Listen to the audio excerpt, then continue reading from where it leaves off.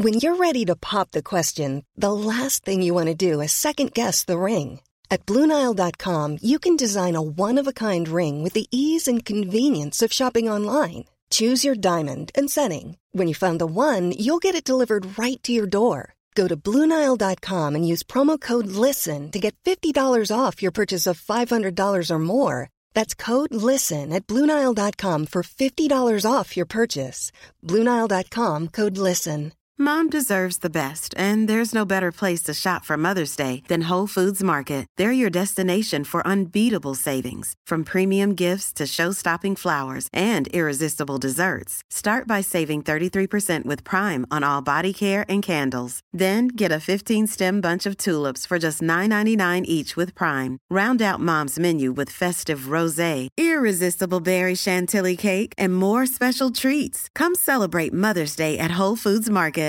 This is Paige, the co-host of Giggly Squad, and I want to tell you about a company that I've been loving, Olive & June. Olive & June gives you everything that you need for a salon-quality manicure in one box. And if you break it down, it really comes out to $2 a manicure, which is absolutely insane. It's also so easy to get salon-worthy nails at home with Olive & June. The difference between how your nails used to look when you did them yourself and now with the Mani system is a complete game changer. The best thing about Olive & June, too, is it's a quick dry. Dries in about 1 minute, lasts for 5 days, and full coverage in up to 1 to 2 coats. Visit oliveandjune.com/perfectmani20 for 20% off your first system. That's oliveandjune.com/perfectmani20 for 20% off your first system.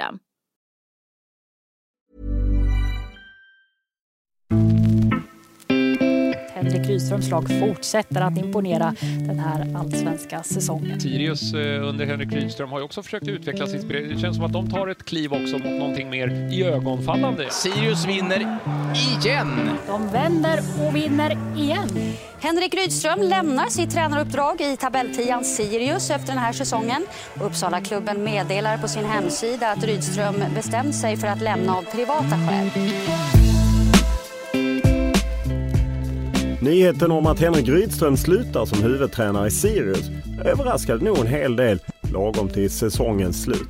Med en nominering till årets tränare, 1 år kvar på kontraktet och ett Sirius som sett starkt ut under stora delar av säsongen, så var det nog många, åtminstone i Uppsala, som hoppades att Rydström skulle fortsätta sitt jobb med klubben även nästa år. Nu är han istället fri på marknaden och den stora frågan är, vad bär det av härnäst? Rydströms tränarsaga är långt ifrån över och det var knappt han hann lämna Sirius innan han kopplades ihop med klubbar som Kalmar FF, IFK Norrköping och Mjällby. En Pekings turbulenta situation och det faktum att Mjällby precis gjort klart med en ny huvudtränare talar för att det kan bli raka vägen tillbaka till Småland för klubbikonen, även om det inte slutade på bästa sätt senast. Det kommer alltid vara intressant. Det kommer alltid vara en förening som räknas liksom som hemma för mig. Och han berättar om säsongen i Sirius, om hur Poya Asbaghi och Blåvitt minst sagt varit en inspirationskälla. Så jag kan säga att vi snodde i våras rakt av hur de jobbade med sitt pressspel. Liksom. Då tittade vi på dem och sen okej, så ska vi göra. Och vi pratar om hur det behövs ställas mer krav på spelarna för att lyfta svensk klubbfotboll. Jag älskar ju svensk fotboll och jag vill ju bara att vi ska bli ännu bättre. Och kan vi använda de resurserna vi har ännu tydligare och ännu mer effektivt. Och en del i det är, tycker jag, att spelarna ska vara tillgängliga mer. Och så talar vi bland annat om ordkriget med Keba Ceesay, om Portugal och taktisk periodisering. Den speciella relationen med Nanne Bergstrand som helt avstannade. Om hur filmen Moneyball har påverkat säsongens värvningar och en eventuell tränarkarriär i storklubbar eller utomlands. Men som vanligt börjar vi i podden med en faktaruta.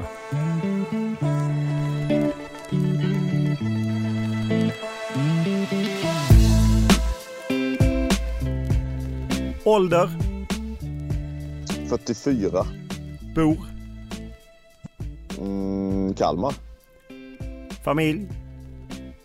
Ja, sambo, 2 barn. Utbildning? Lärare, fotbollstränare. Lön? Ja, 2 veckor till och sen är man arbetslös. Vad kör du? Jag kör bil, cyklar. Det kör man kanske inte. Vad läser du? Blandad kompott, men fortfarande väldigt mycket om ledarskap, fotboll. Vad tittar du på? Alldeles mycket fotboll, men så plöjer vi också 24-serien med Kiefer Sutherland. Vad lyssnar du på? Bright Eyes tror jag det är väl det som jag lyssnar mest på just nu. Vad spelar du på?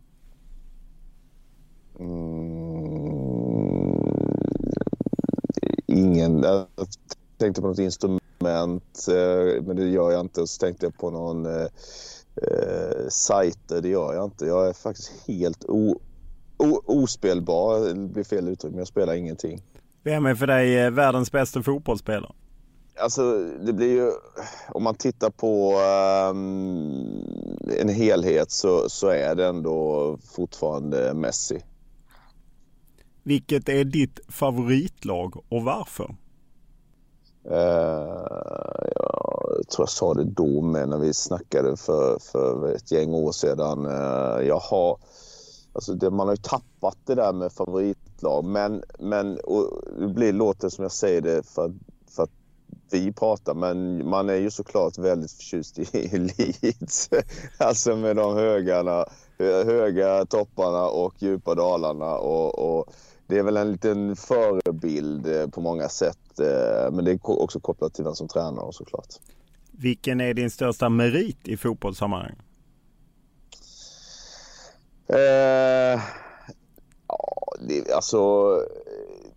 Jag skulle säga de åren där med när jag spelade med Kalmar FF, det kulminerade väl med SM-guldet, men säsongerna innan 5:a, 3:a, 2:a, 1:a och sen 4 året efter. Det är liksom under så lång period och en liten klubb och kunna vara på den nivån. Sen så är jag jättenöjd med det som vi Sirius gjorde i år med sättet vi spelade. Så de 2. Vilken är din största upplevelse i fotbollssammanhang? Men det är ofta relaterat till liksom känslan man hade då och när man var yngre så upplevde man saker väldigt starkt och vann ju Emmaboda Julkul Cup med min moderklubb, slog Kalmar FF i finalen 87, det var stort. Men sen har faktiskt några av matcherna i år med Sirius varit bland de här topparna i sättet vi har spelat och kunnat dominera, så det har liksom känslomässigt varit starkt. Vilken är den bästa tröja du bytt till dig i karriären? Jag har aldrig bytt till med någon tröja. Det var ju liksom stenhårda krav på att inte ge bort sin tröja, inte ens när man spelar i Europa med Kalmar. Så att jag är så iskall. Alltså. Jag tror ingen hade velat byta med mig ändå. Så. Vilken regel hade du velat ändra på i fotboll?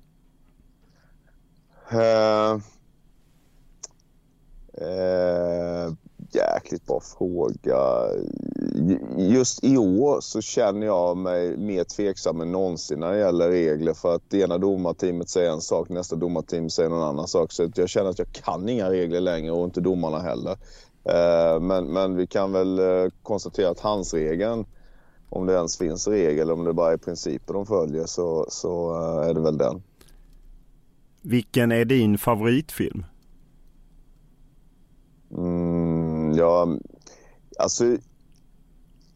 Jag kan knappt komma ihåg när jag såg en film. Det är ju mest serier nu för tiden. Men Any Given Sunday gjorde ett stort intryck på mig när jag såg den. Det är ju många år sedan. Och sen så har jag alltid tyckt att och det är ju kanske klyschigt, men Gudfadern, de 3 första tyckte jag liksom var otroliga när jag såg dem. Men det är ju 15 år sedan jag såg dem, så att jag kanske inte tycker längre. Vid vilka tillfällen ljuger du? när man ska få sina barn, eller framförallt den minsta, att tappa fokus från det som hon just då har fokus på. Om man drar någon nödlögn om att vi ska göra någonting sen, så gör vi inte det. Du får 10 miljoner i handen, vad gör du? Jag gör mig skuldfri med lån. Det skulle vara det första. Sen jag skulle nog ändå skänka en del av det på något sätt. Om vi tar bort idrott och hälsa som ämnet numera heter, gymnastik på din och min tid. Om vi tar bort det, vad var du bäst på i skolan?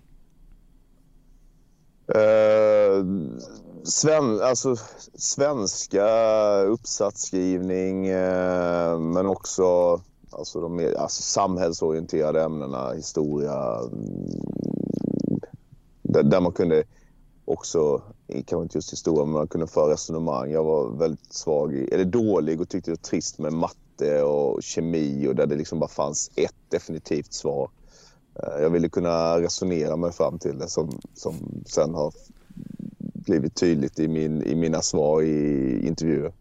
Vad gör dig rädd?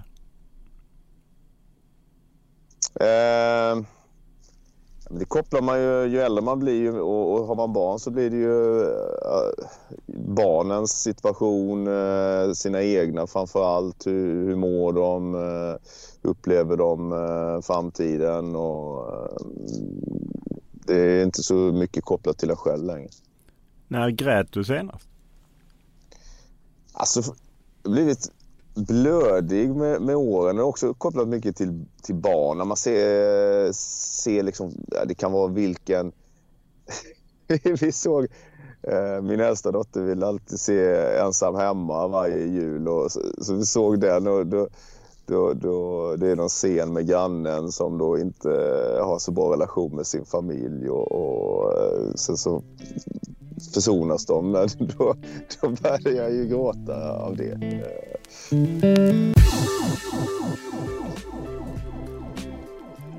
För 2 år sedan så befann du dig lite i samma situation efter att ha lämnat Kalmar FF, och nu har du lämnat Sirius. Hur mycket hetare är du 2020 jämfört med hösten 2018? Ja, men det är väl klart att det är ju om man bara tänker rent professionellt och arbetsmässigt, så är det ju en bättre sits nu. Då var det ju snarare Kalmar som lämnade mig, om vi ska nu använda de termerna.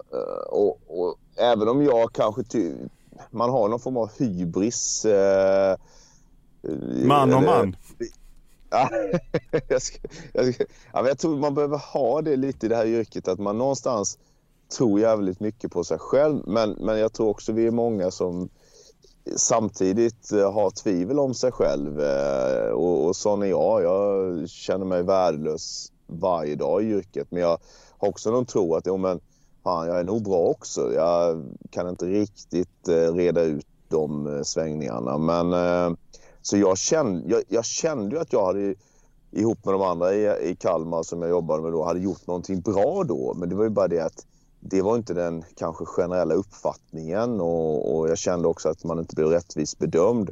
Nu har jag ju fått en chans att visa lite vad jag tänkte där och då i Kalmar, även om det inte är samma förutsättningar så att det är ju en bättre situation rent arbetsmässigt nu. Hur mycket mer ringer det idag jämfört med för 2 år sedan? Jo, men det är mer intresse idag. För 2 år sedan så var det Ola från Sirius som hörde av sig, och sen snackade jag faktiskt lite då, kan man säga nu, det är så länge sedan, så Brorsson som var lite involverad i Trelleborg undrade lite, men då var ju de lite sugna på Peter Svärd och sådär, så att de gick på Peter men utöver det så var det inte så mycket mer. Så det är mer nu. Hur hanterar du det? Har du agent idag? Nej, jag har ju inte det. Vilket man kan... Ja, alltså det är ju en speciell värld på många sätt. Och ibland känner man att det skulle vara skönt att ha någon som för ens talan eller som kunde också propagera för en. Jag har ju fortfarande så här liksom naiv bild att men är man intresserad av mig så har man läst på om mig och så liksom gör man en bedömning. Och så är det väl kanske till viss del, men väldigt mycket är ju också att jag vet ju hur Ola blev nerringd av tränare när jag slutade. Tränare hör av sig, agenter hör av sig om tränare. Och det är ju ett sätt att få veta att den är tillgänglig också. Va? Så att det hade nog varit en hjälp, men jag har inte jag har inte gett mig in i den där. Varför agenten. inte?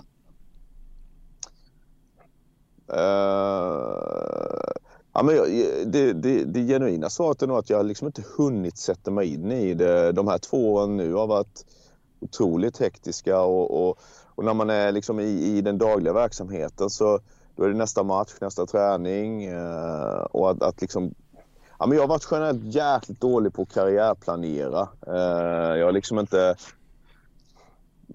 Som spelare så gjorde jag inte det, och som tränare så har jag mer fokuserat på liksom att hitta en miljö som jag trivs i och sen göra det bästa där. Och jag tror att det ibland är ett vettigt sätt att också få en bra karriär, men man kan ibland då missa möjligheter och man tappar den här möjligheten att faktiskt få ut sitt namn i fler kretsar. Sen har jag haft bra uppmärksamhet kring mig utifrån hur vi har spelat och vad vi har gjort med Sirius i år. Men ibland behöver man ha någon som mer specifikt propagerar för en. Vad tror du det betyder att du blev nominerad som en av årets tränare? Det är jäkligt svårt att säga. Jag vet inte hur... Jag tror att det är väl 2 sidor i det. Det ena är att man blir också... Som spelare så ansågs jag ju alltid överskattad och dålig. Och det har jag nog haft lite nytta av som tränare. Att framförallt de här som jag har spelat mot, de kommer ju fram efter matcherna nu och är liksom jätteförvånade över att vi spelar på det här sättet när jag är tränare då. Och det har säkert förstärkt intrycket hos dem att vi är bra eller att jag är bättre än vad jag kanske är. Och sen så när man väl får någon form av uppståndelse så blir också folk mer benägna att tycka att efter ett tag att man också är överskattad. Och tittar man på de andra 2 tränarna så kom de 1 och 2 och det gjorde ju inte vi. Och Marcus Lantz kom 5 och så då kan det ju lätt bli också så att man tycker att det blir... Man bygger upp någonting som folk inte tycker man levererar. Men jag tror ju att det annars bara är positivt och det ökar ens status. Och jag är skitglad för det, för att det var ju de andra tränarna, lagkaptenerna och sen då utvalda journalister. Så det var ju fint sällskap som nominerade. Jag tänkte just komma till Max Lantz eftersom du sa att folk kunde inte riktigt berömma dig efter Kalmar för 2 år sedan. Hur mycket som ändå är lite flyktigt på något sätt. Jag menar, Max Lantz, Mjällby seglade ju om er i slutet. Ni blev ju 10 till slut och Mjällby blev 5. Och att vad det är man rider på liksom. Ja men det här är ju jättesvårt. Alltså, hur bedömer man en tränare? Och alltså en spelare ser du ju med ögat, men det man inser också efter har alltså jag kan ju säga att jag som spelare inte fattade fullt ut tränaryrket. Det är ju först när man har börjat jobba i det som man förstår hur komplext det är och sen, även som spelare så bedöms du på lite konstiga grunder ibland. Men som tränare så kan det verkligen vara så att du får beröm för någonting som du egentligen inte ens är arkitekt bakom. Du har någon individuellt skicklig spelare. kommer in i något flyt med laget, etc. Och sen så är det massa saker som du kanske gör bra som ingen ens noterar för att det blir inte synligt för ögat. Så det är svårt att bedöma utifrån vad som är en bra tränare. Men det som jag har förstått när det gäller oss i Sirius, så jag har ju haft ett bra team också där med sportchef och ass och fystränare. Men det är ju liksom, alltså det är nog att vi har spelat på ett sätt som varit jävligt vackert för ögat, och vi har gjort det med namn som inte har varit så kända. Då tror jag bilden blir att oj, vad de får ut mycket av sina spelare, och det är ju en del i tränaryrket, tycker jag. Sen den viktigaste delen är att få resultat, och vi blev tunna på hösten och sista 5 så tappade vi, och det påverkade tabellplaceringen. Men jag tror att innan det så var det just den förmågan som vi hade att få ut väldigt mycket och ha en tydlighet i det vi gjorde som imponerade. Men sen finns det ju de som har en helt annan approach som tränare, och där man egentligen inte alls kanske utvecklar laget. Om vi tar Jon Dahl Tomasson, så jag menar, hans viktigaste uppgift är att se till att laget inte...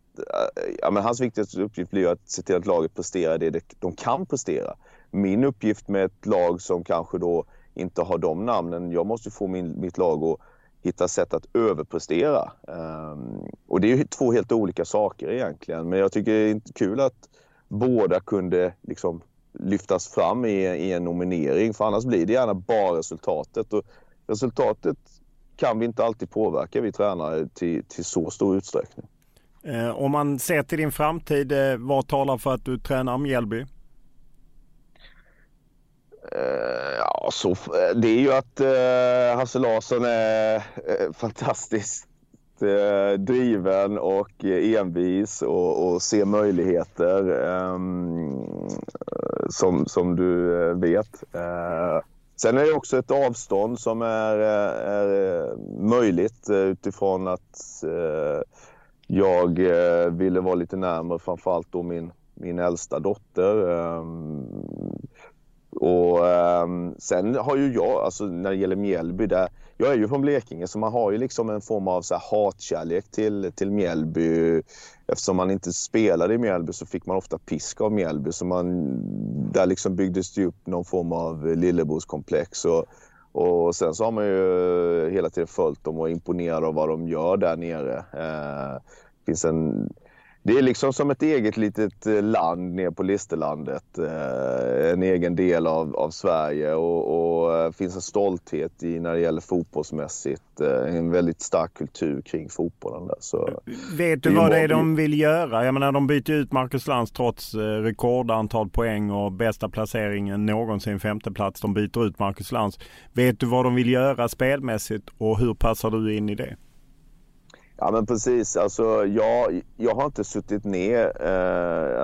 Jag har haft lite kontakt, så jag vet väl på det stora hela man vill jobba på ett annat sätt, både liksom internt i organisationen, men också spelmässigt. Jag tycker väl det, alltså man kan ju tycka när man ser det utifrån att det är helt galet. Som du säger, man kommer 5, man är semifinal i kuppen, men jag tycker det är någonstans modigt, för att man blir gärna låst vid resultat, och det var väl en sån grej som jag förde mycket internt i Kalmar, vilket man till slut tröttnade på mig då, att är vi nöjda med hur det ser ut? Hur vill vi att det ska se ut? För annars blir det bara utlämnat till att man kommer in i, tittar man på Mjällby så kom de in i en fantastisk svit egentligen efter att man har meddelat att Marcus inte skulle vara kvar, och det kan ju ibland bero på jävligt bra tränare, som det kanske gjorde i det här fallet, eller beror det på att spelarna gick ihop, och det kan de göra kortsiktigt, eller beror det på lite marginaler med sig. Men att man faktiskt vågar staka ut en riktning, att vi vill jobba på det här sättet i vardagen, i teamet, i klubben. Vi vill spela på ett visst sätt som givetvis tycker jag ska vara lite flytande utifrån vad motståndarna gör och hur man vinner matcher. Det finns ju olika sätt. Va? Men jag kan sakna att jag kan tycka att fler klubbar ska våga göra det. Framförallt de lite mindre klubbarna som har möjlighet till det. Malmö, de måste alltid vinna liksom, och Djurgården måste alltid vinna. Där kan det vara svårare. Vad talar för att vi ser dig i IFK Norrköping?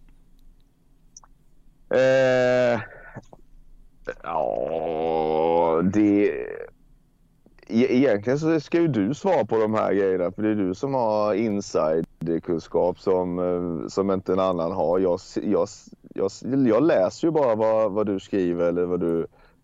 Ja, det är ju knappast vad jag skriver, men jag menar, du bekräftar att du har pratat med Mjällby. Vilken kontakt har du haft med IFK Norrköping? Jag har inte haft någon kontakt med IFK Norrköping. De verkar ha fullt upp med massa andra saker. Ja, det finns många poster att besätta i den klubben. Ja, det är lite turbulent. Men nej, sen där har det mer varit alltså, man lever ju inte helt i en bubbla, utan man hör ju saker och läser och sådär. Och det har ju varit. Men du ringer inte Jens Gustafsson då och säger, vad händer Jens? Blir du kvar eller går du till Ålborg eller vad händer? Jag har inte den relationen till Jens. Och jag känner alltid när man börjar prata om andra klubbar där det finns tränare att man, ja men liksom, ska jag spekulera i någonting som jag inte vet och som där det redan finns en bra tränare, och Jens har gjort det skitbra i Norrköping. Jag tycker Norrköping var det lag som kanske spelade bäst. Jag tycker vi Sirius spelade bra. Så jag har stor respekt för Jens. Fotboll nu. Henrik Rydström kommer inte att fortsätta som tränare i Kalmar FF. Detta meddelade den allsvenska klubben sent igår kväll. Orsaken är enligt styrelsen att de sportsliga resultaten i bland annat allsvenskan inte varit enligt förväntningarna. SM-guld, cupseger och 25 trogna år i klubben. Den vackra meritlistan räckte inte när Kalmars styrelse oväntat tog beslutet att sparka ikonen Henrik Rydström från tränarjobbet. Nu rasar spelare och fans samtidigt som vi rånas på en av allsvenskans skönaste gubbar. Har Kalmarledningen gjort den största tabben i klubbens historia.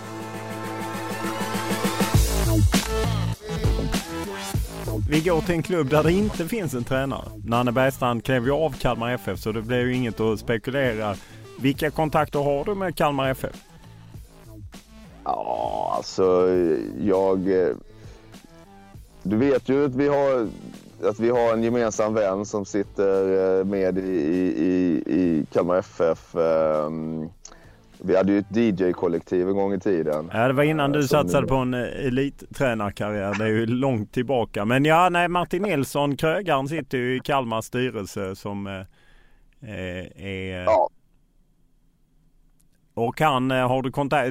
Försöker du liksom gå... Nej, men det blev ju lite så här. Ja, men... Och det är för övrigt Jens Nilssons bror, Jens Nilsson, som jobbar i klubben. Ja, men precis. Förening är det. Klubben, det är ju Kalmar AIK i Kalmar. Okej, föreningen. Ja, det är viktigt att poängtera. Men jag valde verkligen när jag inte blev kvar i Kalmar för 2 år sedan, så valde jag att det påverkar ju även vänskapsrelationer. Det är inte så liksom att Martin och jag hängde efter det. Hälsade du om du träffade honom på stan? Ja, knappt. Ja, det är klart jag gjorde det. Jag valde faktiskt snabbt att det inte var bitter, eller låt som Tony Rickardsson där, men jag valde att liksom släppa det och gå vidare, och då har jag ju också kunnat, alltså då har man ju förhört sig om hur det är i föreningen, men inte så mycket alltså Martin och jag har inte haft den kontakten. Däremot så har jag haft kontakt med Rasmus och Viktor och... Rasmus Elm som är aktiv som ledare, och Viktor Elm som slutar som spelare men eventuellt skulle ta någon väldigt liten roll i Kalmar FF, om jag förstod en intervju vi hade rätt. Ja, precis. Och sen U19-tränaren är en vän till mig, och U17-tränaren har varit och hälsat på i Uppsala när han tränat ett annat lag, så att det är klart att man har koll och så. Men Expressen skrev ju att Kalmar FF-styrelsen vill ha dig som tränare. Vilken fråga har du fått av Kalmar? Nej, jag har inte haft den kontakten så att det varit något konkret mer än att de vet att jag inte har något lag och är numera i stan. Det är väl ändå rätt konkret. Har inget lag. Ja, det är konkret från min sida. Men vad talar för att du leder Kalmar 2021? Alltså tittar man på det utifrån så vet jag att bilden av mig har förändrats internt, och det är väl det som, om man nu pratar styrelsen, det var ju framförallt kanske på styrelsenivå som det var frostigt förra gången av olika anledningar, och nu Men en del av dem som var emot dig då, de är väl inte kvar i styrelsen? Nej, jag tror inte någon är kvar. Så det gör ju det lite enklare. Alltså, för att om vi ska vända på det, skulle jag vilja gå in i den miljön som var då? Nej, det är tveksamt, för det var liksom ingen bra miljö att prestera i som tränare. Är det bättre nu? Ja, det är jag övertygad om, bara genom att jag hör vad Rasmus säger och vad man får för bild av det när man läser intervjuer som ofta kan ändå röja saker och ting. Va? Så det är en bättre miljö nu än vad det var då. Och sen tror jag att bilden av mig är annorlunda, även om jag hade kanske tyckt att den kunde man förstått då också. Men ibland är det ju så. Du måste liksom sakna varandra för att du ska uppskatta varandra, om vi ska använda den metaforen. Hur känner du att om du får frågan, ja men då tar jag Kalmar FF?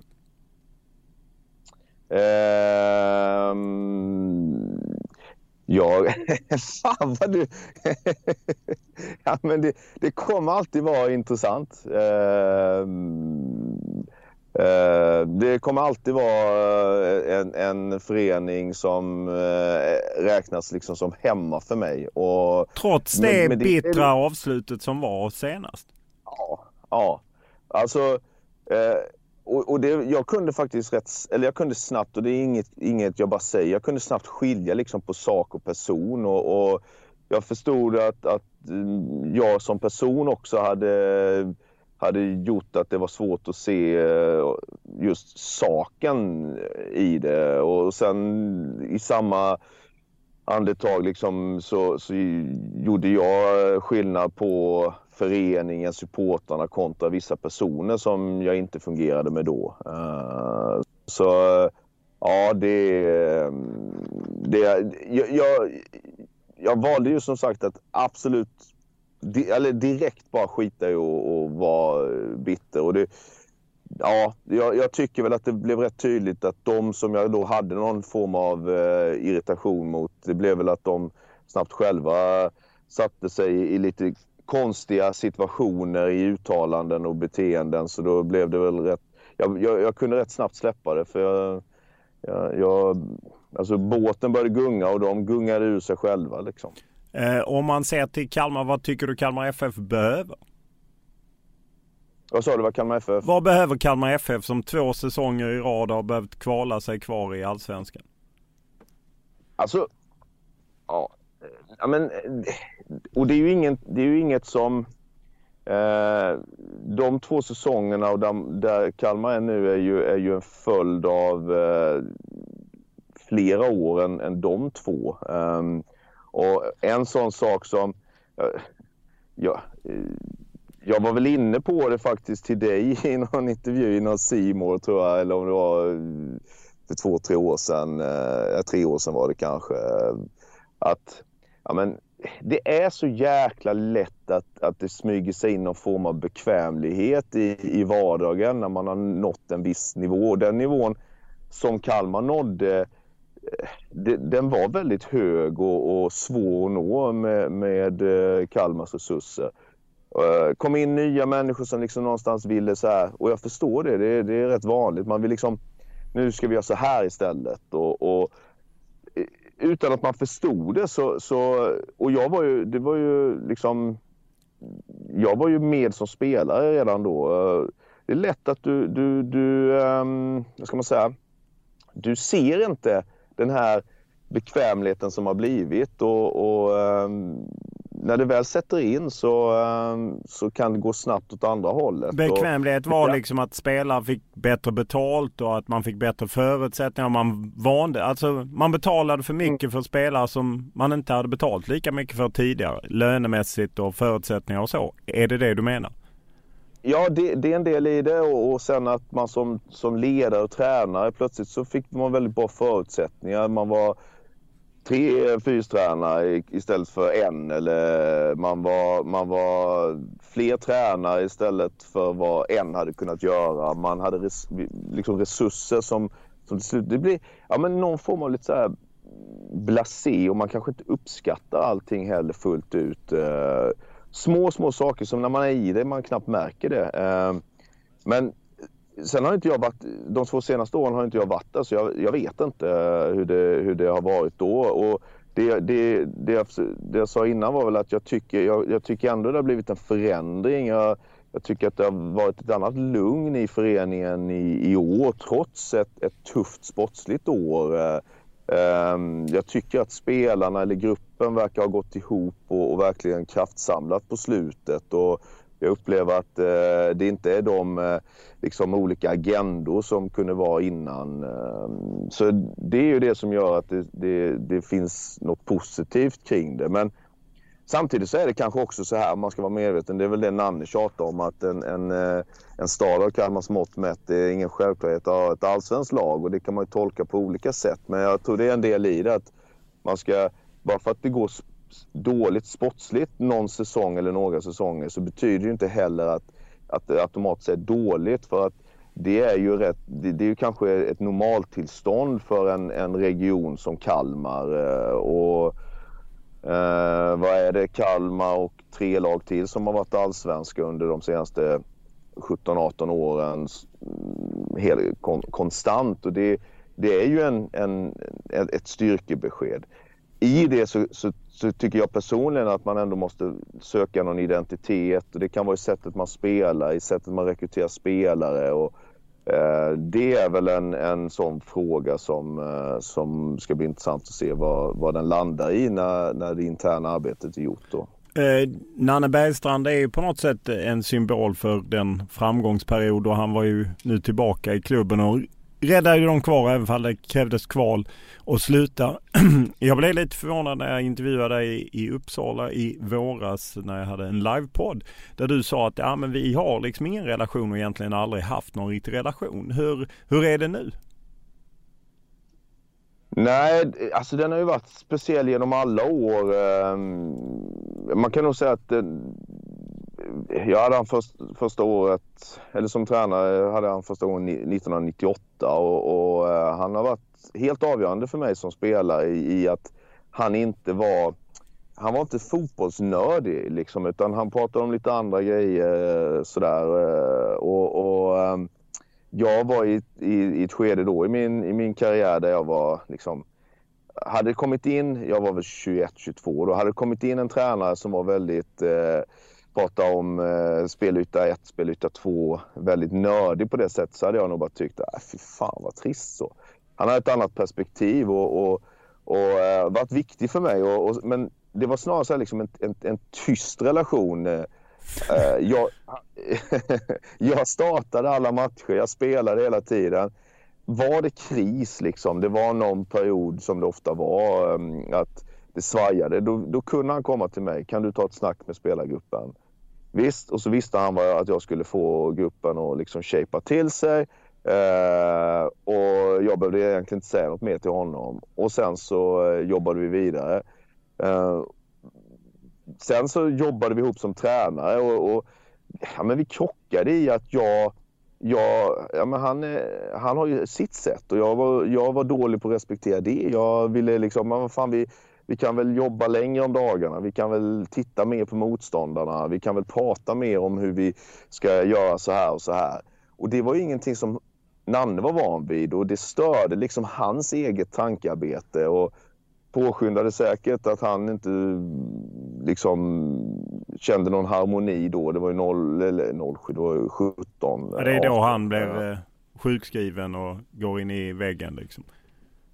Ja, även om det var personliga anledningar.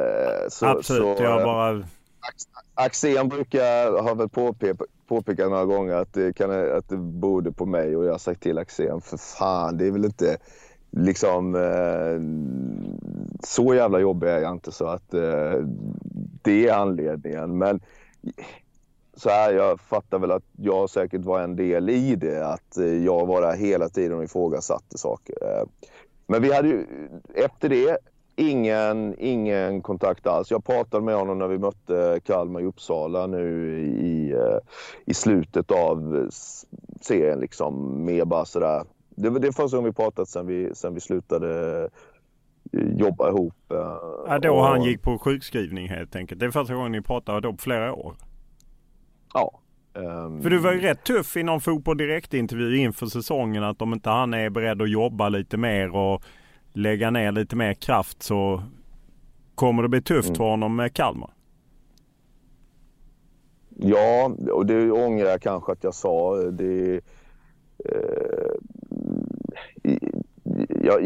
Jag vet inte varför jag tycker väl lite så var och en blir salig på sin tro. Men en dålig sida som jag har, det är ju ett stort självhävdelsebehov, och ibland så det är som Tobbe Karlsson, min gamla min gamla mittbackskollega tänkte jag säga. Jag var inte mittback, men vi är ju grannar i princip. Han brukar säga när jag var om jag sa något dräpande till honom: din stjärna lyser inte starkare bara för att du släcker min. Och så, ja, men det gör den ju ändå. Fan, om den slocknar så ser min... Den tendensen har jag tyvärr haft och har också. Jag jobbar med den sidan av mig. Alltså jag behöver inte säga någonting om hur han jobbar egentligen. Nej, jag bara...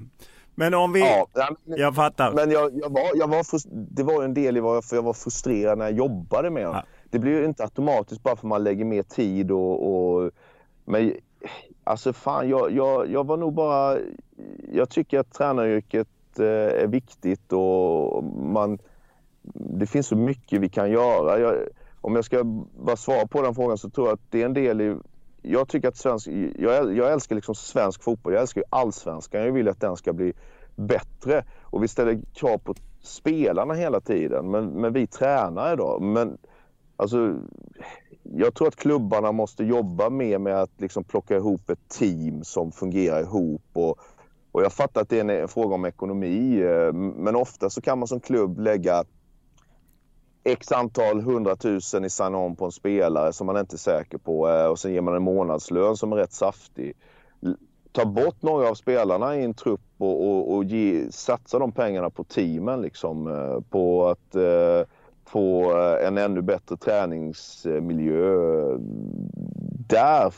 Det kommer göra svensk fotboll mycket bättre på lång sikt, tror jag. Va? Och det var väl ett uttryck av den frustrationen, att fan, vi måste jobba. Sen så kan man jobba för mycket och det är ingen sund miljö, och det kanske man behöver reglera. Vi är några färska tränare som vi slutar aldrig jobba, och det är inte heller hållbart. Va? Om man går till det, eftersom du är i en process där du kanske ska skaffa en ny arbetsgivare, hur upplever du att liksom styrelser är när de rekryterar tränare? Kan de liksom exakt vad varje tränare står för, hur den tränaren vill jobba? Nej, alltså jag tror det är väldigt skiftande. Och det går väl tillbaka till det jag sa just, att det är svårt att bedöma en tränare, och då blir det väl kanske lite flavor of the month, eller liksom flavor of the year. Och det kan ju bero på så många, som jag är inne på, lite så här faktorer som vi tränare egentligen inte styr över. Och jag tror det finns generellt ett större jobb att göra för klubbar när de ska anställa tränare, att undersöka ännu mer hur vill hur vill jag som tränare jobba i vardagen och hur vill jag bedriva träningsverksamheten och hur vill jag utveckla spelet och hur agerar jag om vi kommer in i en period med mindre bra resultat, eller hur agerar jag för att fortsätta en serie bra resultat och liknande. Men jag tror det många gånger handlar om liksom, som du vet, branschen, det är tidsbrist och det är snabba beslut och man känner att man hela tiden, det blir mer från dag till dag basis än år till år, och det tror jag man faller in i som klubbar, så det finns mer att göra där. Om du ser till dig själv om du har mer att välja på den här gången, vad är viktigast för dig för att känna att det här vill jag göra? Ja, men det finns ju lite olika typer av tränarjobb och tittar man på storklubbarna som det är ju häftigt och om man bara ponerar att man är en av, du är i Djurgården eller du är i Malmö eller du är i Blåvitt, inte för att jag säger att det är de klubbarna jag den nivån jag är i, Norrköping pratar om. Så har du ju resurser och möjligheter och kvalitet på spelarna som är jävligt intressant. Och samtidigt så vet man ju också där att det blir väldigt mycket resultat liksom här och nu. Och återigen, vissa av de här grejerna, vi kan ta Poja som är en jävligt skicklig tränare och som gjorde många bra saker i IFK Göteborg. Kom in i en ja, men det var en period där det blev väldigt mycket kryss. Matcher där de kunde vunnit. Jag såg när de mötte Falkenberg, obegripligt att de inte vann den. De vinner inte. Det blir en negativ spiral. Hur bryter man den? Det är också en del av tränaryrket såklart. Va? Men hade en hel del otur. Får sparken. Och hur kan man skapa en långsiktighet i även de klubbarna? Vill man in i den miljön som tränare där det är väldigt kortsiktigt? Jag tror det är nyttigt att vara i den och jag älskar liksom att försöka hitta sätt att vinna varje match varje dag. Men sen finns det ju andra klubbar. Där var ju Sirius ett exempel där vi valde en väg att så här jobbar vi och det gör vi liksom okej, vi kanske åker ut, men då åker vi fan ut på våra egna premisser och ingen halvmesyr liksom. Det är ju en annan typ av miljö. Men för att svara på din fråga, väldigt mycket att man... Alltså, jag försöker hitta en miljö där man jobbar ihop med människor som är vettiga. Det kan låta självklart och futtigt, men det är inte så självklart och futtigt. Det är därför jag pratar om Hasse Larsson, han är ju galen liksom, men på ett jäkla skönt sätt där jag vet att han kommer göra allt som står i sin makt för att få till någonting bra. Men det var väl det som också skar sig lite i då min relation med Nanne, som jag högaktar och som jag tycker jag har gjort det fantastiskt bra genom så många år. Men han var inte lika benägen på att prata liksom, för att han ville tänka mer, och jag vill liksom vara i en miljö där man får utmana sig själv och prata och diskutera och så det är viktigt när man väljer en ny arbetsmiljö.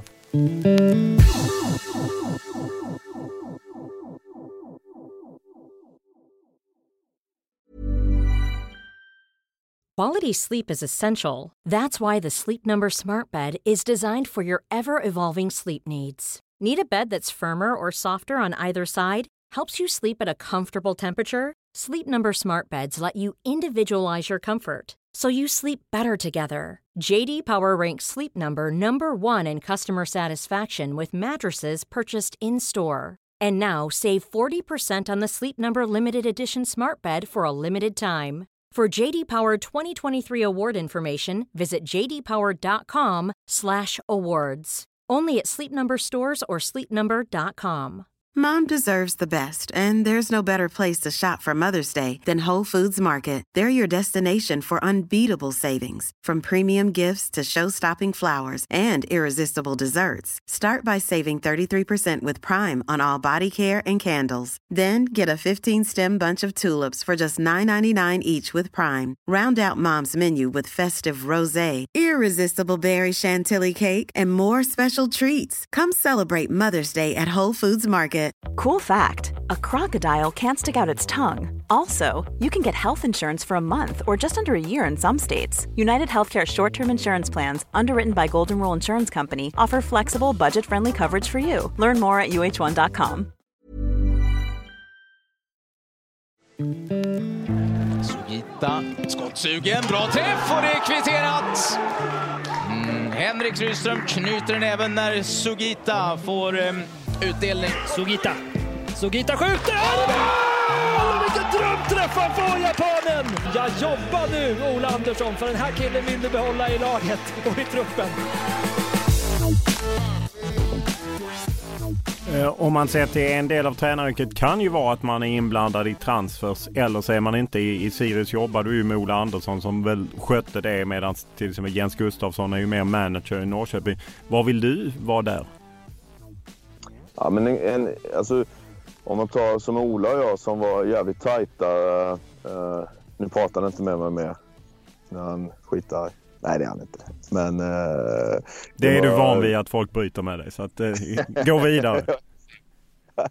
Fan, Ola. Nej, men så vi pratade ju flera gånger om dagen och han var ju väldigt införstådd med hur vi ville spela och han var med i de diskussionerna. Så då blev det väl snarare att jag kanske, ja, men vi pratade om vissa namn och då kunde jag mer, ja men den spelaren tycker jag är mer intressant. Ja, men om vi plockar den här, kommer vi spela honom? Nej, han kommer inte jag spela liksom. Nej, okej.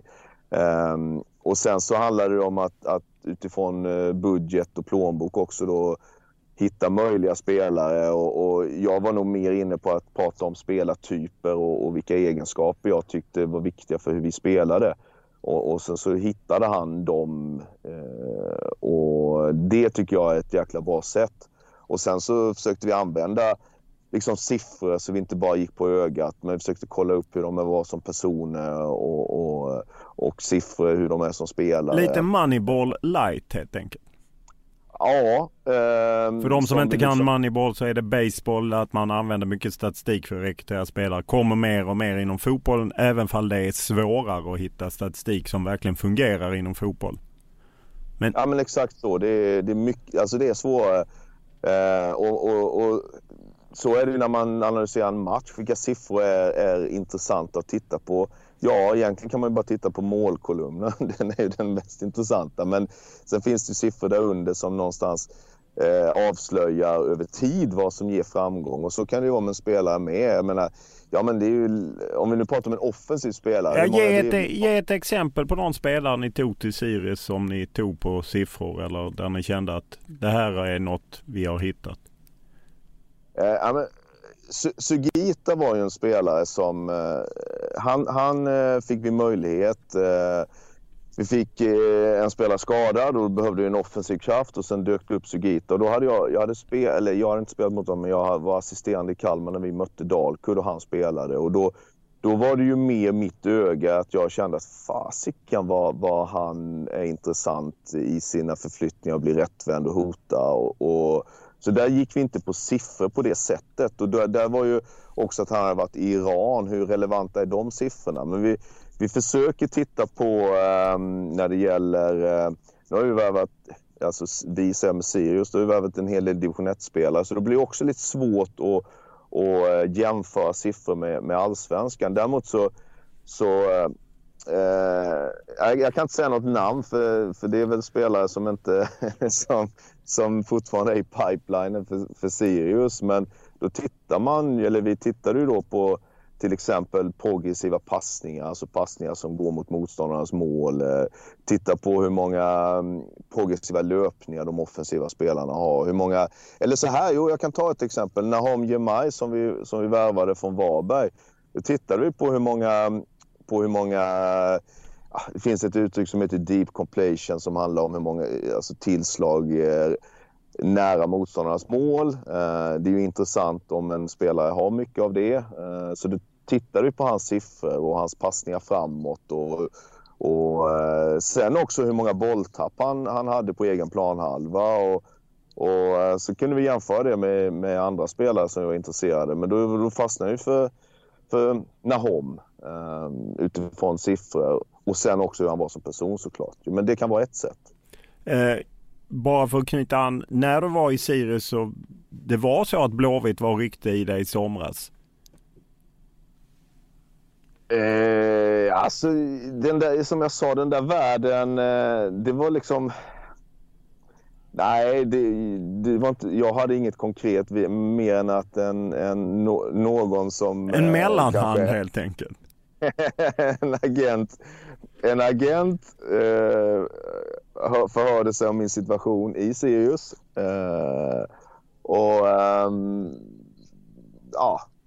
Mer så, du vet, en liten trevare man skickar ut och så vet inte jag. Stängde du trevaren eller öppnade du den? Alltså jag sa till Ola att jag hörde här lite att Blåvitt kanske är intresserade, men jag vet inte hur relevant det är för jag har inte hört något från Blåvitt. Så då därmed stängde jag den. Så ja, men just då så kändes det som ett väldigt riskabelt uppdrag också, och jag är ju jag trivdes väldigt bra i Sirius och kände att vi höll på att göra någonting väldigt bra där, så det var inte om det nu fanns något där så stängde jag den där och då i alla fall. Sirius lämnar du ju av familjeskäl, det är ju välbekant nu. Hur är känslan liksom att man lämnar en klubb men sen så på något sätt kopplas man ihop med andra klubbar nästan direkt? Jag såg några Sirius-fans som tyckte att hur kan han uttala sig lite att han är smickrad av att nämnas med IFK Norrköping. Liksom liket till Uppsala har knappt kallnat. Ja, nej men det är ju så branschen är. Och någonting har jag väl kommit fram till genom alla dessa år, att lojalitet är viktigt och som tränare så, som jag sa, jag trivdes jävligt bra i Sirius och ville inte hålla på och spekulera en massa när jag var tränare där, och sen så står du utan jobb och tror man att till exempel Ola inte direkt började jobba på en ny tränare eller till och med kanske hade redan gjort det. Det är ju klart att han vet ju. Alltså det är ju så här, hade jag presterat dåligt i Sirius så hade jag fått sparken hur bra relation Ola och jag än har. Och det är klart att man som sportchef måste hålla olika kontakter levande. Vi skojade om det hela hösten. Liksom. Poja bor ju i Uppsala. Och så liksom, vi skämtade internt att fasiken, men har du pratat med Poja än, Ola? Liksom. Han slog bort blicken. Liksom. Så här vågade väl inte... Alltså, så är ju den. Jag är ju medveten om förutsättningarna och det är ju liksom så det fungerar. Sen om det ser bra ut eller inte, jag förstår supportrar, men vad jag försöker säga är att jag försöker vara så lojal jag kan, men sen vet jag liksom att klubben kommer bara vara lojal mot mig så länge de tycker jag presterar. Den dagen de tycker att jag inte gör det så kommer de skicka mig, och det gäller som spelare också, så krass är den världen, så att måla in sig och inte ha andra alternativ, det kommer bara drabba en själv. Det är liksom ingen Sirius-supporter som tackar mig för att jag inte tar ett nytt jobb sen. Jag vet inte om de skulle bli glada om jag sitter arbetslös 2 år, och det kanske de skulle vara i och för sig. Samtidigt kanske positivt att de blir arga att du går, snarare än tvärtom att de är glada. Men om vi går till din ersättare Daniel Bäckström, som har varit assisterande i Malmö senaste säsongen, vad är din bild och hur involverad har du varit i den processen? Daniel är ju en person som jag har stött på i massa utbildningar, och vi har haft kontakt under året, så där han uttryckte att han gillade hur vi spelade, så man samlar ju på sig lite tränarkollegor som man diskuterar saker med och vänder sig till, och Daniel är väl en av dem. Så jag hade en tanke på att om man kunde fått in honom i vårt team när jag var headcoach här, när jag visste att han lämnade Malmö av familjeskäl. Så då fanns det väl inte utrymme i budgeten, men sen så lämnade jag ju, och då fanns det utrymme. Så det tycker jag är ett bra val. Vad tror du väntar Sirius nu? Jag menar, tappat Elias Andersson och släppt ett gäng spelare också, bland annat Niklas Thor och Daniel Jarl och så, men man kan ju misstänka att kanske Vecchia försvinner och så, och jag menar du försvinner och vad tror du väntar för Sirius? Alltså det är ju alltid så när...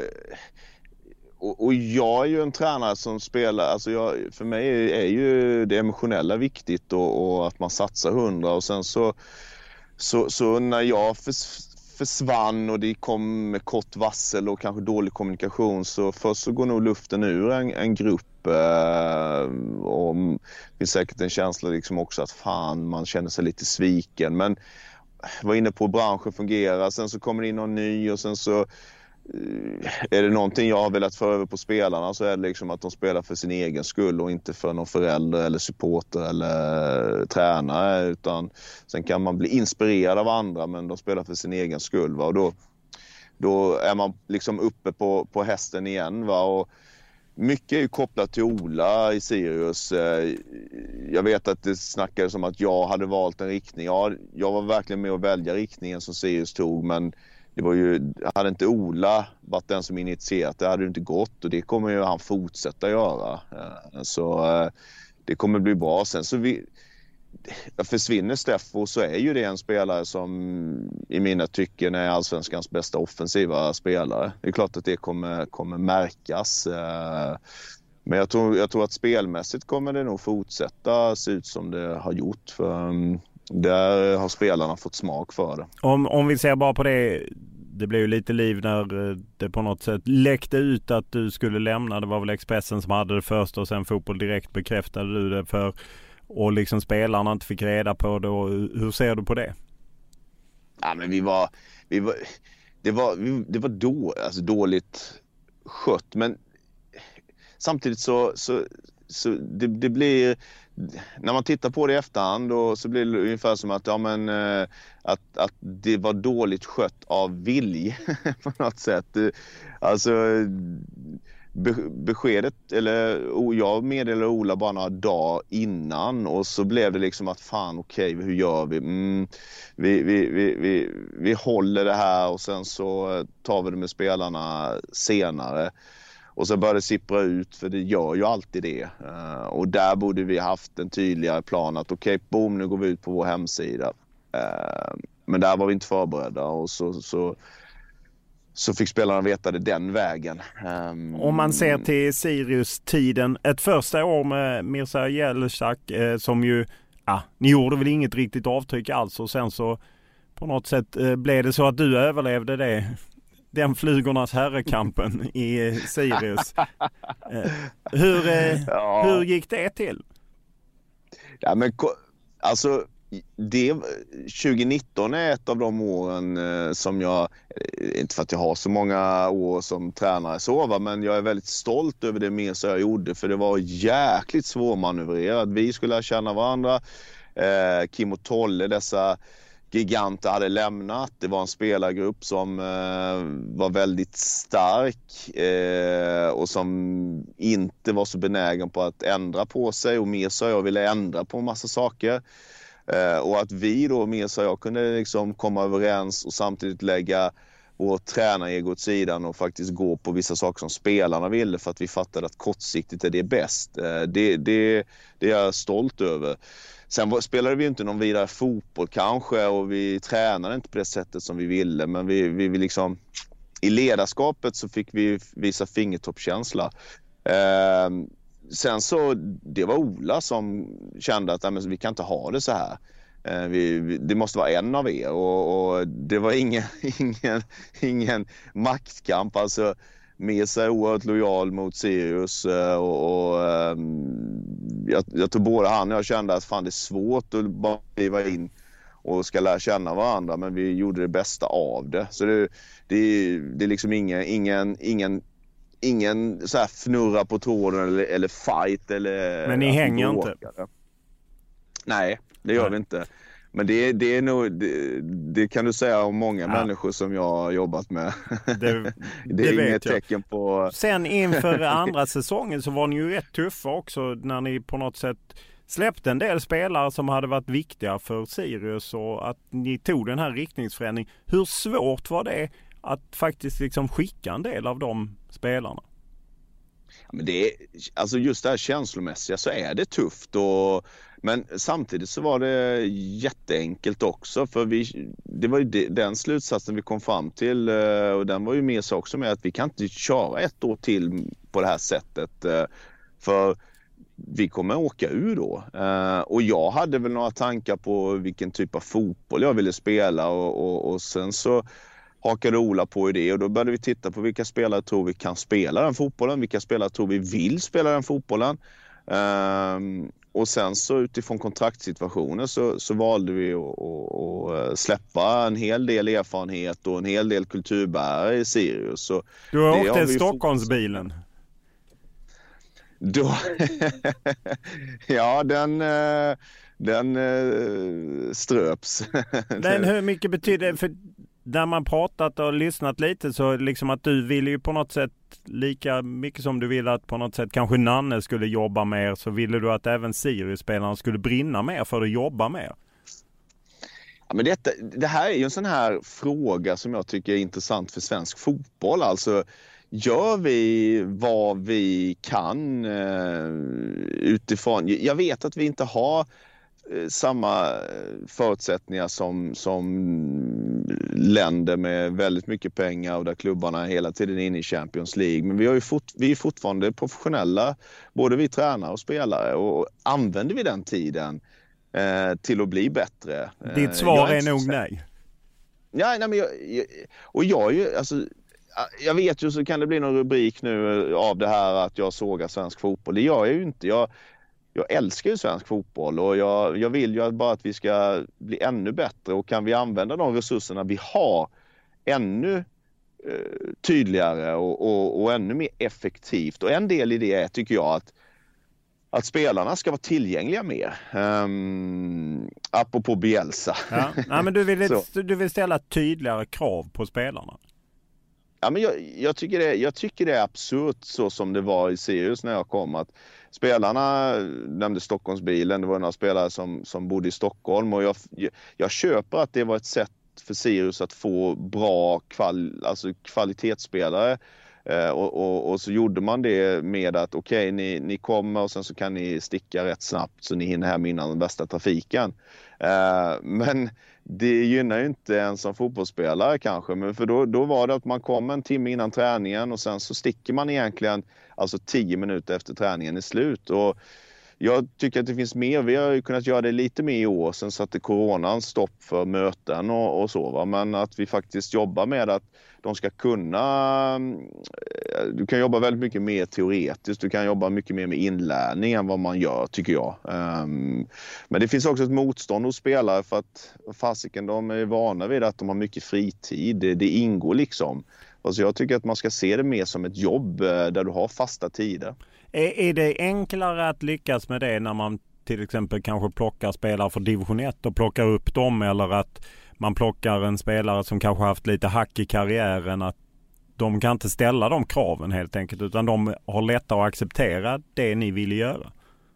Ja, men det ligger lite i sakens natur att en spelare som är, och jag tror, i och för sig var jag nyfiken och ville gärna testa gränserna liksom även som äldre, men det är klart att man är mer benägen när man inte liksom har en tydlig erfarenhet som man förväntas fortsätta följa, och det har ju ofta då en äldre spelare, hans erfarenhet, men så här har jag gjort, eller så här har vi gjort innan, och så har han kanske varit i någon klubb där där gjorde vi så här. Medan någon då, som du säger, division 1 eller på väg upp eller som inte har något att förlora, de är mer benägna att testa. Sen så ska man säga att den gruppen som ändå var i Sirius, många av de äldre där var verkligen, de omfamnade det här med. Sen är det inte alltid att man tycker att det är det roligaste att man får läxor som vi hade, eller att man ska redovisa uppgifter. Det kanske man har inte den bilden av en allsvensk spelare. Det ska man inte göra, det gör man när man går i skolan, tycker man. Var det därför det också ändå skar sig med några av de etablerade. Jag menar Keba Ceesay som spelat i många klubbar, har spelat utomlands, samma med Kennedy, Igbo och Nanika. Att det ändå var spelare det skar sig med för din del. Nej, där tror jag det blev snarare att jag försöker det blir lite på något sätt lite ironiskt, för att jag försöker kommunicera mycket och vara tydlig och rak och om vi nu pratar om dem du nämnde där, så tycker de att jag inte pratade tillräckligt mycket med dem. Jag skulle väl snarare säga att det var så att jag inte sa det de ville höra när vi kommunicerade, men vi hade till exempel utbildningsplaner för spelarna som de fick tidigt, där de själva liksom satt ner vad de tycker de är bra på, vad de vill jobba med under året, och sen så följde vi i tränarteamet upp sakerna. Så tar vi Kebba där som vi var tydliga från januari, det är de här delarna du behöver jobba med, och så följde vi upp det och tyckte inte att det blev bättre, och då var jag tydlig med att vi har alternativ som går före, och med facit i hand så kanske det är bättre mot vissa spelare, kanske då de äldre, att man håller det mer levande. Man är inte tydlig. Man säger snarare att liksom, jo men du kommer spela snart, eller man behöver inte säga någonting kanske, jag vet inte. Men jag tycker det är jag vill försöka vara rak och så ärlig det går. Sen så ska man vara medveten om att ibland då ändå blir så att man inte får spela för att jag bara har en känsla av att den här spelaren fungerar bättre med den här spelaren. Individuellt är de sämre än den tredje spelaren, men de funkar bättre ihop. Då, vad ska man säga till den tredje spelaren då? Liksom, som kanske är bättre än de andra två. Om man där var det snarare. Om man tittar på de yngre spelarna som har tagit kliv, så är det ju många som har tagit kliv. Vem är du mest nöjd med över liksom att du känner att wow, vilken utveckling? Men jag tycker att Axel, vår vänsterback, som ihop med Stefano Vecchia liksom hittade ett jäkla samarbete. Han symboliserar på något sätt den riktningen vi valde. Axel Björnström. Ja, precis. Han var oerhört träningsflitig, stannar kvar efter varje träning. Du tror snarare att det är någon bokstavskombination liksom, säger jag som något positivt alltså. Jag förstår. Då hoppas jag lyssnarna också förstår att det är något positivt. En besatthet. En besatthet på ett bra sätt. Men lite var tonen i Sirius när jag kom att behöver du träna extra så är du inte tillräckligt bra. För att om du är bra så behöver du inte träna extra. Så han spelade inte så mycket, men vi valde honom inför 2020. Han ska ha vänstersidan liksom. Och det slog ju väldigt väl ut, och han har ju satt tonen liksom för hur mycket tid du behöver lägga ner, och nu så är det ju alltid massa spelare kvar efter träningarna. Så att han är, tycker jag, ett klockrent exempel. En division 1-spelare som också haft tålamod.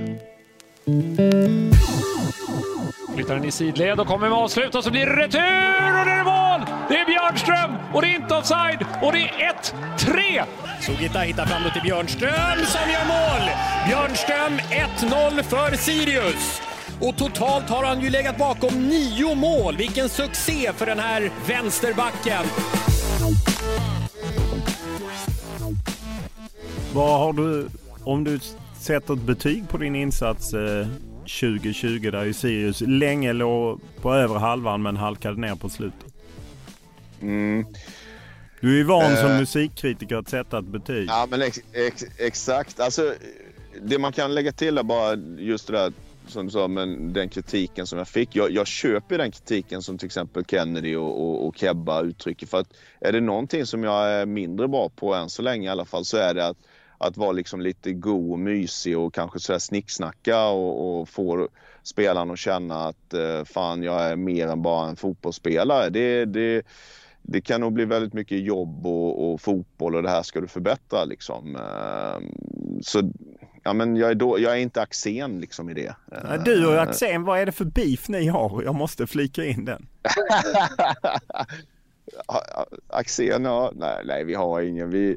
Jag tror Jag har i alla fall gillat honom i år. Han har ju till och med berömt oss ett par gånger. Sen så...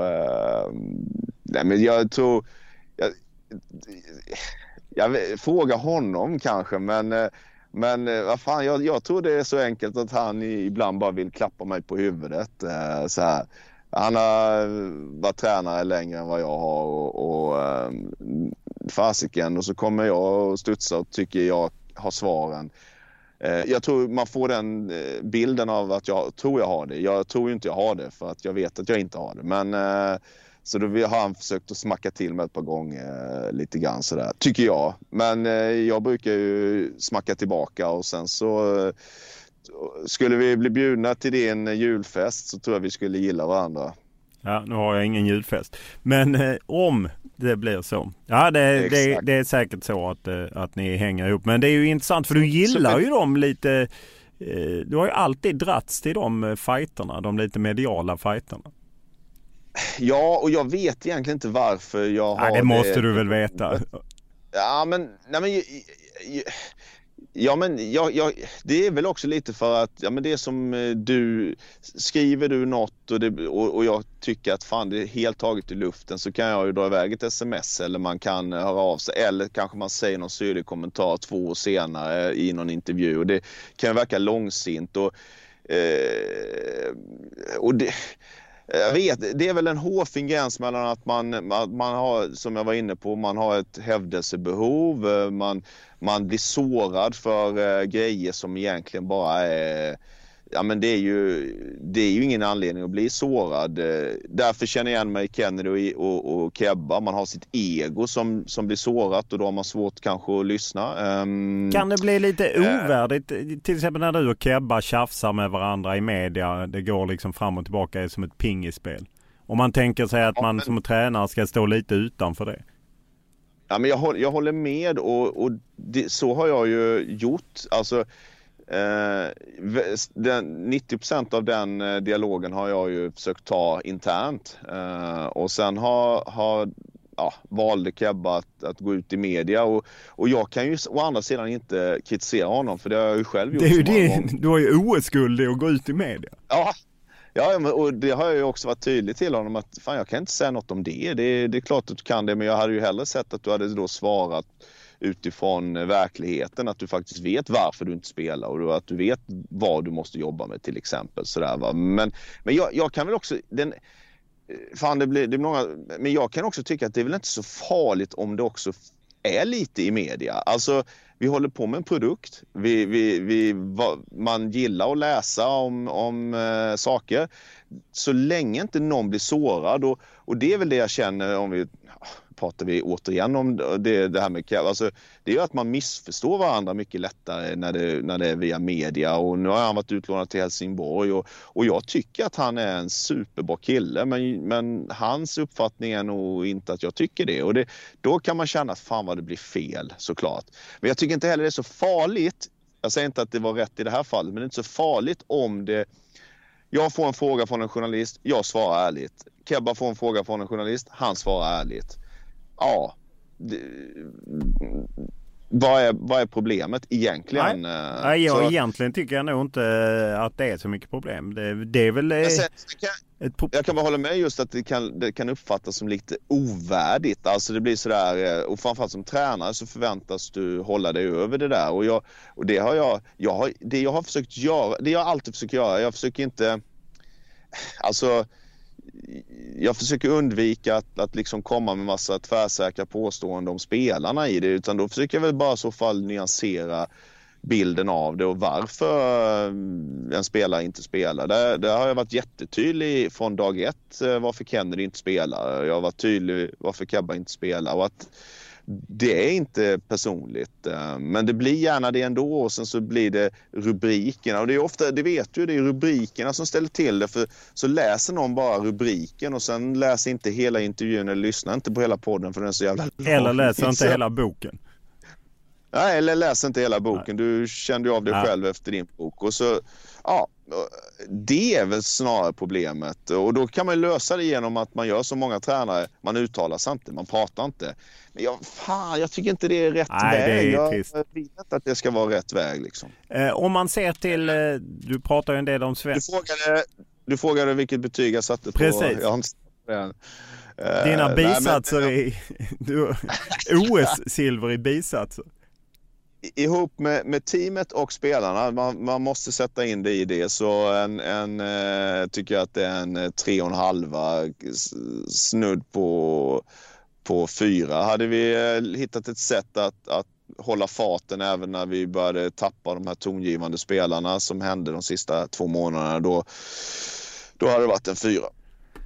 Om man ser till framåt för svensk fotboll och liknande, vem tar du inspiration för när du liksom vill inspireras och försöka utveckla svensk fotboll? Ja, men jag har ju de senaste åren varit väldigt mycket inne på jag tycker det är intressant som liksom Portugal som får fram så många bra tränare, och där är ju den taktiska produceringen som metodik väldigt stark, och det är någonting som jag tar intryck av. För den icke insatte, vad är den taktiska periodiseringen? Ja, men när man talar om det så låter det självklart, men den är inte så, det är inte alltid så man jobbar, men alltså, vill du bli bra på fotboll, spela fotboll, håll inte på med tyngdlyftning, spring inte 400 meters lopp, utan sätt in det i en fotbollskontext. Men då måste du först som tränare veta hur du vill spela, och det är nog där många går bet, eller så blir spelet så svårt så att de ändå inte kan föra över det. Men sen så bryter du ner ditt spel i principer, och sen så är det som hela tiden genomsyrar ditt övningsval. Och sen tar man också väldigt stor hänsyn till inlärningen, den kognitiva belastningen. Att det handlar, när vi pratar om periodisering i Sverige, så handlar det ofta om loaden, alltså jag har sprungit så här mycket, så här länge. Men det vet man ju också att man blir trött i hjärnan. Så hur får man ut det man vill få ut? När, vilken dag i veckan ska man ha mer av vissa saker? Och så har man liksom en plan för det. Sen finns det ju massa bitar i det som inte går med att få med här. Va? Men det blir en väldigt systematiskt sätt att träna och förbereda spelarna på. Och det kan man men det är väl självklart. Men alltså, jag har stött på motstånd från spelare som men de är vana att få köra i gymmet massa. Liksom. De är vana vid att springa utan boll. Men vi spelar ju fotboll nu. Du blir trött i fotbollskontexten istället. Liksom. Ja, men det är inte samma sak. Liksom. Och åker du på några förluster så tycker spelarna att det beror på det då. Istället för att det handlar om att de tar dåliga beslut och behöver spela ännu mer fotboll. Lite så. Så att det inspirerar. Finns det några lagtränare som du inspireras och tar intryck av?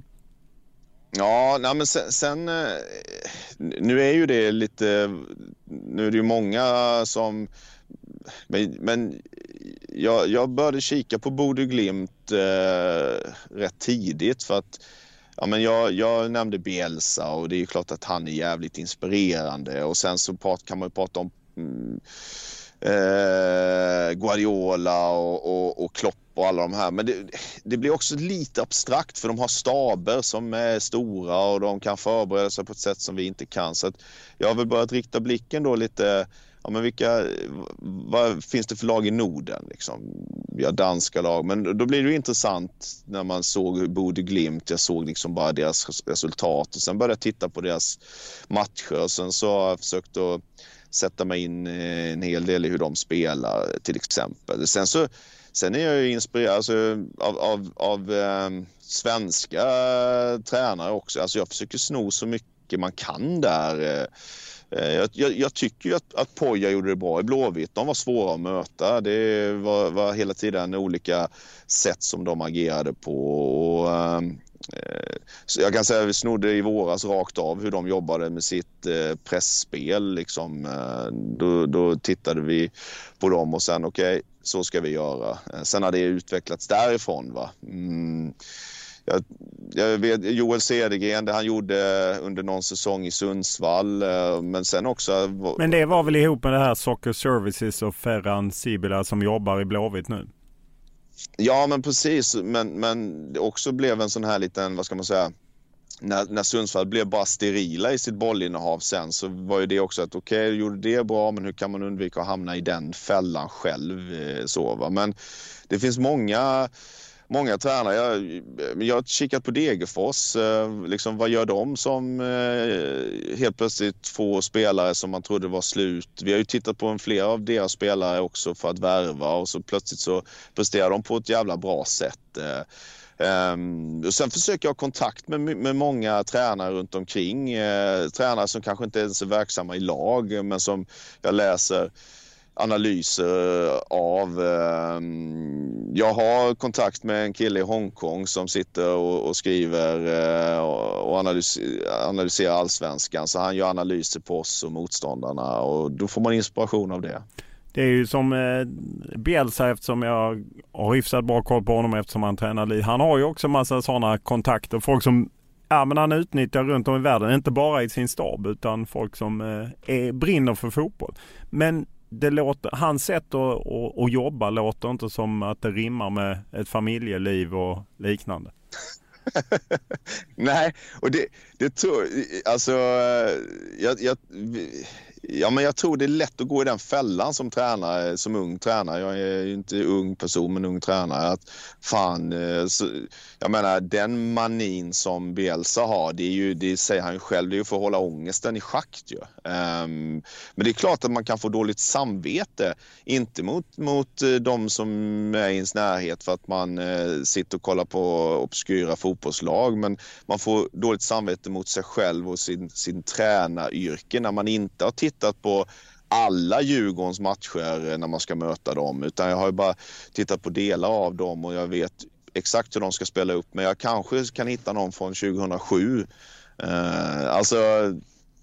Och det är ju inte hälsosamt i det långa loppet. Man måste kunna stänga av också. Om du skissar på din egen tränarkarriär, eller vad vill du ta vägen liksom, om man tänker i längre perspektiv? Ser du dig själv i typ en Stockholmsklubb, leda ett lag i ett derby eller något?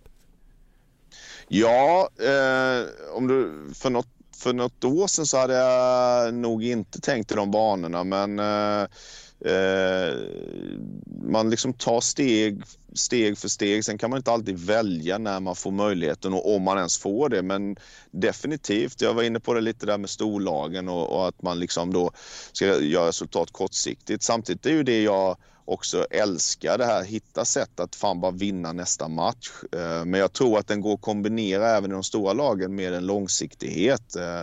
Så en dröm hade ju varit också, det jag aldrig gjorde som spelare. Jag var ju aldrig utomlands. Nu tror jag ju tyvärr att min engelska är så jäkla dålig. Jag är rätt bra på att formulera mig på svenska, men när jag ska prata engelska så låter man ju som Åsa-Nisse, ännu mer som Åsa-Nisse liksom. Så å andra sidan, Sven-Göran lät väl inte Sven-Göran Eriksson. Fast det var enklare att komma undan som Åsa-Nisse på 80 i början på 90-talet.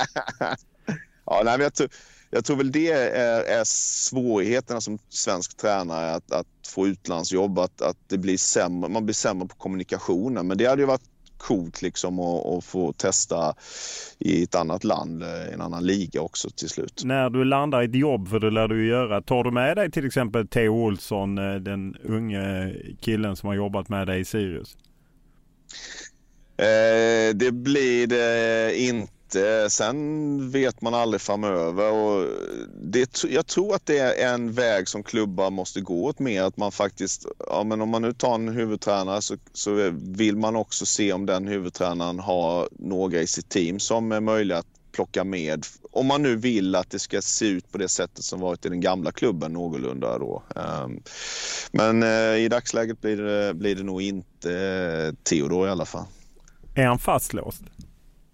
Eller vill han inte? Skar det sig? Jag kan inte. Nej, det tror jag inte ska sig. Jo, han hade en utvärdering här. Han tyckte det var jobbigt att han skulle stå 24/7 tillgänglig för mig. Jag sa till honom när vi började jobba att det måste vara på mina premisser. När jag ringer så svarar du. Och någon gång var det familjemiddag och någon gång skulle jag umgås med flickvännen och jag blev kanske tjurig då. Va? Så, men det ska sig absolut inte, tvärtom. Men jag kan inte, Ola är redan tjurig på mig så att jag kan inte... Jag gillar Ola för mycket för att brandskatta honom. Jag lyssnade ju på Are You Serious? UNTs långa avslutningspodd med dig. 2,5 timmes av ditt orerande. Så om man vill verkligen fördjupa sig i vad som hände i Sirius kan man lyssna på den. Men där framkom att du var lite kritisk mot journalister som inte ställer frågor om taktik och liknande. Och är det något du efterlyser? Ja, men jag tycker att när man ändå ska ta sig ner på en träning och man lägger tid på det så kan man väl ställa något mer än hur ser truppen ut till imorgon. Jag fick ju svaret att men vi kan inte avslöja någonting. Nej, men det går ju ändå att ha diskussioner på ett annat sätt. Och det är likadant på presskonferenser tycker jag. Sen finns det ju verkligen ett större intresse kring taktik nu än för jag kan inte gå tillbaka, men 10-15 år sedan. För 10 år sedan, jag menar, du har 352-podden som hittar sina initierade lyssnare och du har ju, jag upplever också, både vi och även Dplay har ju mycket tränare och det ritas och liknande. Verkligen. Alltså då blir det väl kanske bara här att de här andra frågorna bara känns så menlösa. Hur ser truppen ut? Liksom? Okay. Det var mer i det kontexten. Och det tycker jag väl är generellt. Jag tycker det gäller, jag skulle säga att kvällstidningarna och de stora drakarna är mycket mer taktiskt intresserade än vad lokaltidningarna, i alla fall UNT och Barometern är. Liksom. Där är det mer sådär jippi, vi vann eller det var värdelöst, man förlorade. Ja, men vad är analysen av det? Va? Jag upplever att det finns ett stort intresse bland läsare och tittare på att faktiskt förstå lite mer av vad som har hänt. Och tittar man på den generationen spelare som kommer fram nu, de är ju mycket mer taktiskt kunniga tycker jag än vad en annan var, min generation. För de har spelat FIFA och managerspel så de har stenkoll på vad som händer om man ändrar till en treback eller om man spelar med en diamant på mittfältet. För de sitter med de ändringarna i FIFA och managerspel. Så även det stillasittandet där har gett effekt? Ja, alltså just alltså man har rätt lätt att prata formationsändringar med unga spelare. Det hade varit svårare med de äldre för att men vi har alltid spelat 4-2-3-1. Men spelar vi 4-2-3-1 med Sirius och möter Djurgården som spelar 4-2-3-1 så vinner Djurgården. Så vi måste hitta ett annat sätt. Liksom. Strålande. Stort tack för stunden. Ja, tack själv.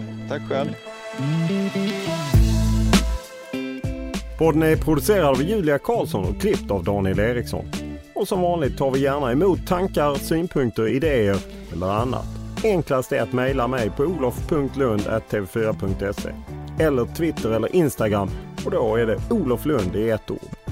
Stort tack för den här veckan och den här höstsäsongen.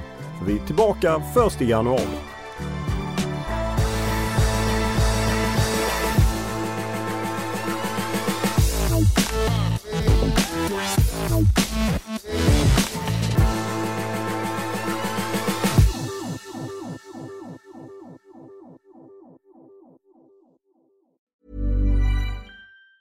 Planning for your next trip? Elevate your travel style with Quince. Quince has all the jet-setting essentials you'll want for your next getaway, like European linen, premium luggage options, buttery soft Italian leather bags, and so much more. And it's all priced at 50 to 80% less than similar brands. Plus, Quince only works with factories that use safe and ethical manufacturing practices. Pack your bags with high-quality essentials you'll be wearing for vacations to come with Quince. Go to quince.com/trip for free shipping and 365-day returns. Mom deserves the best, and there's no better place to shop for Mother's Day than Whole Foods Market. They're your destination for unbeatable savings, from premium gifts to show-stopping flowers and irresistible desserts. Start by saving 33% with Prime on all body care and candles. Then get a 15-stem bunch of tulips for just $9.99 each with Prime. Round out Mom's menu with festive rosé, irresistible berry chantilly cake, and more special treats. Come celebrate Mother's Day at Whole Foods Market. A lot can happen in the next 3 years. Like a chatbot may be your new best friend. But what won't change? Needing health insurance. United Healthcare Tri-Term Medical Plans are available for these changing times. Underwritten by Golden Rule Insurance Company, they offer budget-friendly, flexible coverage for people who are in between jobs or missed open enrollment. The plans last nearly 3 years in some states, with access to a nationwide network of doctors and hospitals. So for whatever tomorrow brings, United Healthcare Tri-Term Medical Plans may be for you. Learn more at uh1.com.